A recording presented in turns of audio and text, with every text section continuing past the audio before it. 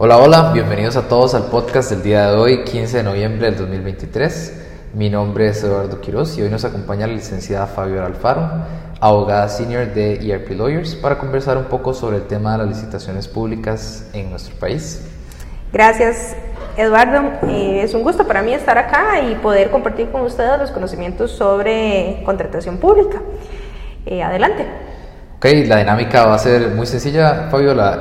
Vamos a ir haciendo preguntas y usted nos va a hacer los comentarios que considere pertinentes para responder a las dudas que nos han estado llegando sobre las licitaciones públicas y otras que nosotros hemos preparado para esta actividad. Entonces empecemos por lo más básico. Fabiola, cuéntenos, ¿qué es una licitación? ¿De qué estamos hablando cuando mencionamos una licitación pública? Claro. El tema de las licitaciones es todo un mundo, es un área del derecho, está regulado por la Ley General de Contratación Pública y su reglamento. Y finalmente las licitaciones no son otra cosa más que los procesos de compra que debe seguir el Estado costarricense y las instituciones finalmente que terminan invirtiendo recursos públicos para adquirir bienes y servicios. Encontramos entonces tres tipos de licitaciones o de procedimientos, que son las licitaciones mayores, las licitaciones menores y las licitaciones reducidas. Ok, muchas gracias, Fabiola. Entendemos entonces qué es la licitación pública. Ahora entremos en otro tema. Fabiola, cuéntanos cuáles son los tipos de contrato que ejecuta nuestro Estado y cuáles son sus modalidades. Claro, bueno, tenemos varios tipos de contrato. Quizá los más comunes son los de obra pública, suministros, servicios y arrendamiento operativo y financiero, pero hay otros como fideicomiso público, donación, concesión de instalaciones públicas, convenio marco y tipos abiertos. Entiéndase por tipos abiertos que la administración puede pactar cualquier otro tipo de figura contractual siempre que se ajuste a lo establecido en la normativa y a la necesidad administrativa específica. Esos son, por decir así, los tipos de contratos, pero esos contratos se pueden ejecutar en distintas modalidades. Entre ellas tenemos precalificaciones, tenemos entregas según demanda, tenemos consignación para el caso de suministros y tenemos también de cantidad definida. Esos serían como los cuatro tipos más comunes, o las cuatro modalidades más comunes, en la ejecución de los contratos. Ok, muchas gracias. Ahora, Fabiola, pasemos a un tema que nos parecía muy importante mencionar en la actividad de hoy, ya que a finales del año pasado entendemos que entró a regir la nueva Ley General de Contratación Pública y con esto entraron ciertos cambios, como por ejemplo el tema de los tecnicismos de los procedimientos ordinarios que tenemos en el país. No sé entonces si nos puede comentar un poco en qué consisten estos nuevos procedimientos ordinarios y en qué se diferencian los unos de los otros. Claro, bueno, creo que es un tema muy amplio, ¿verdad?, para poder abordarlo en un podcast. Sin embargo, quizás las cosas más importantes o los cambios más importantes que trajo fue la nueva forma de determinar el tema recursivo en materia de contratación pública. Entonces ya se hace por tipo de procedimiento. Entonces, por ejemplo, en las licitaciones mayores hay objeción y hay apelación. En las licitaciones menores hay objeción y revocatoria, y en el caso de las licitaciones reducidas hay revocatoria de objeciones también, cosa que es nueva. Antes no había objeciones en las contrataciones directas de escasa cuantía, que sería el equiparable a licitaciones reducidas. Adicional a esto viene como un cambio grandísimo que es en relación con la prevención única. Entonces, anteriormente la administración podía hacer cuantas prevenciones ocupara, y ahora solamente se puede hacer una única prevención bajo pena de caducidad. Entonces, a mi juicio, por lo menos son los dos cambios más grandes, no que sean los únicos, pero los más importantes a la hora de comprender las diferencias esenciales que ha traído consigo la nueva ley. Ok, muchas gracias, Fabiola. Mencionemos ahora o hablemos del tema de los sujetos. Cuéntenos qué sujetos del Estado pueden contratar mediante alguna de estos tipos de procedimientos ordinarios. Claro, todos aquellos sujetos de derecho privado, entiéndase empresas, entiéndase emprendedores, cualquier persona que se encuentre debidamente ejerciendo el comercio de manera legal puede ofrecerle al Estado servicios. Ahora, ¿qué sujetos son los que publican concursos, ¿verdad?, en los que podemos participar? Estos son todas las entidades públicas o todas aquellas instituciones que utilicen fondos públicos o recursos públicos que se financien con este tipo de recursos. Si es así, necesariamente tiene que sujetarse a lo dispuesto en la Ley General de Contratación Pública. Ok, muy interesante. Fabiola, hablemos ahora de un tema un poquito más específico. Es una pregunta que nos llega a través de nuestras redes sociales y preguntan que si podemos explicar un poco el tema de la figura de las ofertas en consorcio. ¿Cuál es el fin de ese consorcio? ¿Qué requisitos deben de traer? Y en general, ¿cómo operan este tipo de ofertas con la entrada de la nueva ley? Claro, Eduardo. A ver, el tema de los acuerdos consorciales tiene que ver con la forma en que un sujeto o varios sujetos desean presentarle su oferta a la administración. Entonces, cuando hablamos de acuerdo consorcial, hablamos de un acuerdo previo que suscriben dos o más sujetos que tienen interés en reunir requisitos para satisfacer una necesidad administrativa. Esto es, por ejemplo, que la administración requiere la construcción de un edificio y yo tengo una empresa que se dedica, qué sé yo, a la contratación de personal de construcción y tengo otra empresa que se dedica a vender implementos de ferretería y materiales para la construcción. Y la administración está pidiendo una construcción de un edificio llave en mano. Entonces, tal vez el que es dueño de la ferretería y del que vende implementos para la construcción no puede en sí mismo ofrecerle el servicio a la administración porque solamente se dedica a eso. Mientras que el que tiene la planilla de constructores y demás tampoco puede hacerlo porque no puede conseguir los bienes o los servicios relacionados con los materiales de construcción y instalación de elementos de construcción. Entonces estas dos personas vienen y se unen en un acuerdo consorcial para ofrecerle a la administración ese edificio o la construcción de ese edificio. Para poder hacerlo, lo que tienen que suscribir es entonces este documento que llamamos acuerdo consorcial, que tiene que cumplir una serie de requisitos muy básicos y en la que particularmente deben definirse los aportes que cada una de esas empresas va a hacer en relación con la contratación y sí tienen que tener muy en claro que a partir del momento en el que resulten adjudicados, la responsabilidad es solidaria. Entonces, si uno de los consorciados incumple, necesariamente tendrá que responder las dos empresas consorciadas o la cantidad de empresas que hayan decidido consorciarse, porque pueden ser 2, 3, 4 o 5 las que se estimen necesarias. Entonces, finalmente, un acuerdo consorcial lo que permite es que dos o más personas se reúnan para cumplir los requisitos de un pliego de condiciones. Asimismo, hay que considerar, que eso también tiene que ver con el tema de los acuerdos consorciales, que si usted ejecuta un contrato mediante un acuerdo consorcial, tiene que tener muy claro el porcentaje de participación, porque luego, para que esa experiencia le sirva para otros procesos de licitaciones, necesariamente va a tener que indicarlo, porque en la nueva ley sí se regula la necesidad de que si la experiencia fue ejecutada en consorcio, se indique ese porcentaje y sea conforme a lo establecido por la administración en ese concurso específico. Ok, Fabiola, muy interesante este tema de las ofertas en consorcio. Y Fabiola, una pregunta, ¿estos acuerdos en consorcio deben de necesariamente los oferentes constituir una sociedad debidamente inscrita ante el Registro Nacional o puede ser un acuerdo, un contrato puro y simple privado?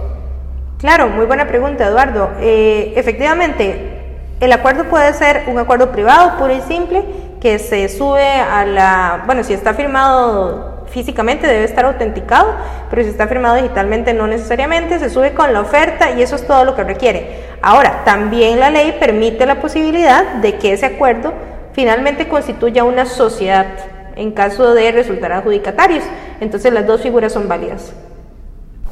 Ok, Fabiola, muy interesante. Pasemos ahora a la administración. ¿Qué pasa cuando la administración recibe todas estas ofertas? ¿Cómo es el sistema de evaluación de ellos? Claro. Eduardo, vamos a ver. hay que comprender que el pliego de condiciones es el reglamento de la contratación. Entonces, inicialmente lo que la administración hace es publicar ese pliego de condiciones donde se establecen, valga la redundancia, las condiciones mínimas y las condiciones de evaluación. Entonces, esto quiere decir, y creo que es algo muy importante, tenemos que entender la diferencia entre condiciones mínimas para participar y para presentar la oferta y las condiciones de evaluación o los factores de evaluación. Las condiciones mínimas son aquellas condiciones mínimas que tenemos que cumplir para poder ser ofertas elegibles. Esto es que son ofertas que pueden ser adjudicadas de conformidad con la normativa.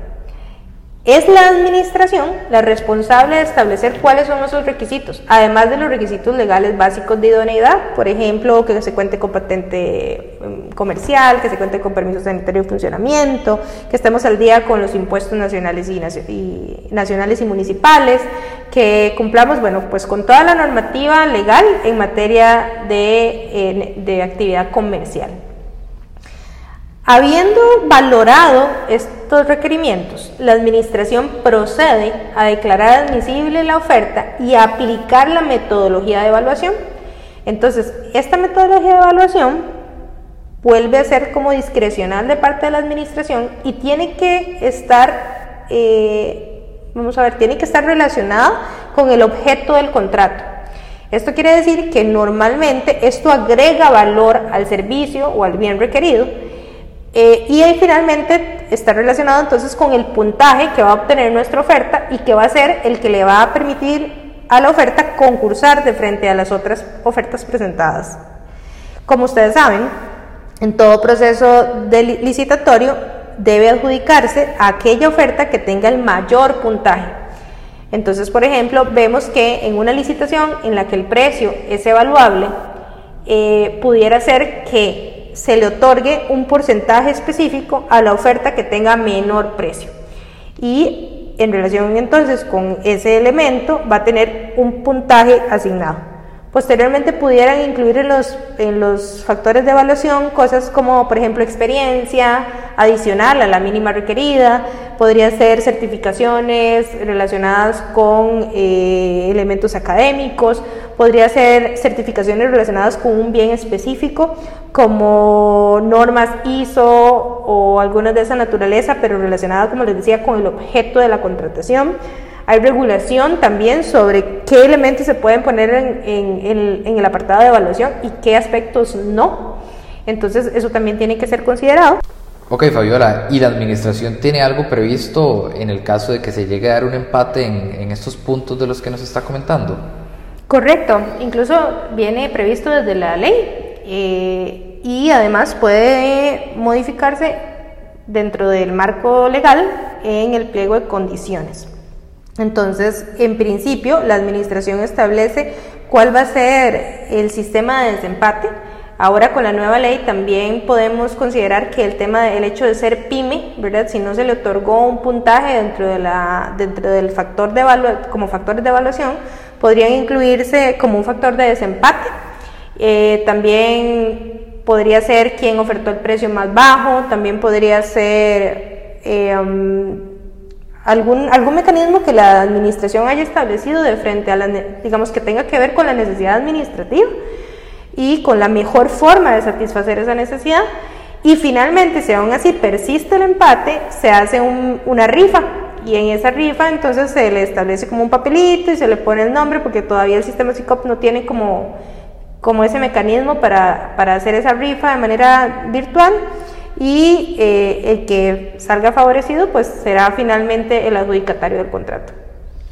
Ok, Fabiola, y una vez adjudicado el contrato, ¿qué seguiría? Claro, después de adjudicado el contrato sigue la formalización contractual. La etapa de formalización tiene que ver con el pago de timbres, tiene que ver con la firma del contrato por parte del oferente.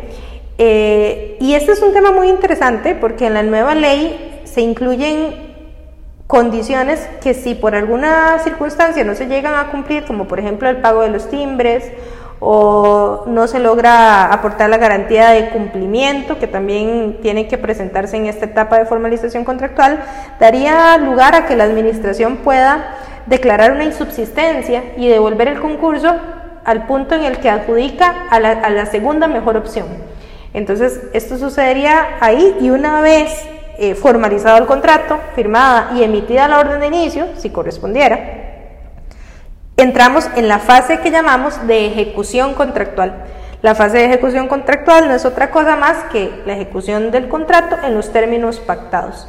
Es importante, cuando hablamos de ejecución contractual, considerar que el cartel o el pliego de condiciones, que es la forma correcta de llamarlo con la nueva ley, ha establecido las pautas y las cláusulas con las cuales se tiene que ejecutar el contrato. Normalmente incluyen cláusulas penales y multas. Las cláusulas penales lo que hacen es sancionar la entrega tardía de los bienes o de los servicios que se ha acordado adquirir, y la multa lo que hace es sancionar la entrega defectuosa. Por eso hay que, en fase de ejecución contractual, apegarse muchísimo a las condiciones preestablecidas para evitar sanciones económicas que pueden terminar incidiendo en la utilidad que finalmente perciba el contratista en la ejecución de estos contratos. Ok, Fabiola, ¿y qué pasa si se encuentra o sucede algún incidente durante esta etapa de la ejecución contractual? Claro, en ese caso, si hay incidentes, tenemos que tener muy en claro que el sistema SICOP es la plataforma digital a través de la cual se debe gestionar todo el procedimiento de compra. Entonces, si usted tuviese que pedir una prórroga en el plazo de entrega y pedir como que esto funcionara en alguna medida para eximirle de responsabilidad económica, debe de hacerlo a través del sistema SICOP. Lo mismo que se ocupa solicitar un cambio de características de los servicios o de los bienes ofertados, o cualquier otra incidencia relacionada con el contrato, alguna solicitud que deba de hacer el contratista, debe hacerlo a través del sistema de compras públicas en el módulo específico para esos efectos. También hay que considerar, y eso es un tema muy importante, muy grande también, que puede suceder que en un contrato administrativo sea necesario reajustar o revisar el precio en el que finalmente se adjudicó el bien o el servicio.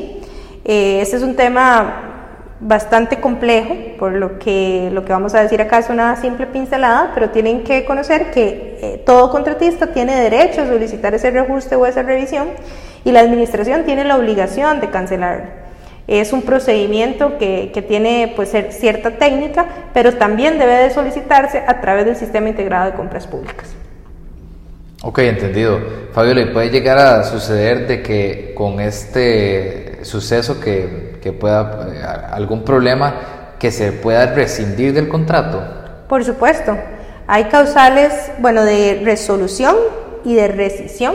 Las causales de resolución son aquellas que normalmente están relacionadas con el incumplimiento del contratista de alguna de las cláusulas pactadas en el contrato, y las de rescisión, que tienen que ver con situaciones propias de la administración, incluso como las de interés público y demás, que tienen distintas regulaciones que están establecidas en la ley. Pero sí pudiera suceder que se resuelva o se rescinda un contrato. Y siguiendo con la misma línea, en el caso de que se presente una rescisión o una resolución, ¿se tendría que volver a abrir a una licitación este contrato o cómo funcionaría?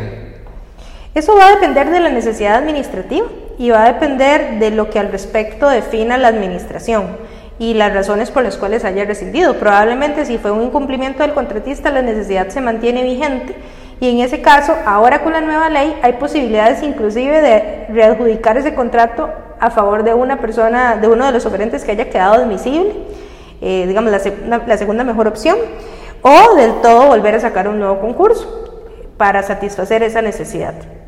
Y en el caso de rescisión, pues tal vez es un poco más complejo, porque si hubo una razón de interés público por la cual se rescindió el contrato, no sonaría coherente que luego a los meses vaya y saque nuevamente un contrato si la razón de interés público subsiste. Pero efectivamente sí podría ser posible. Entendido. Bueno, Fabiola, muchísimas gracias por todo el tiempo y las explicaciones. Con mucho gusto, Eduardo. Esto es solo una pincelada de lo que podemos hablar sobre licitaciones, pero nos encantaría asesorarle a ustedes y a cualquier otra persona que esté interesada en concursar con el Estado para brindarle mayores detalles sobre el caso concreto. Bueno, muchas gracias a nuestros oyentes. Si tienen alguna duda adicional o preguntas, no duden en contactarnos a través de nuestra nueva página web o bien nuestras redes sociales. Hasta la próxima.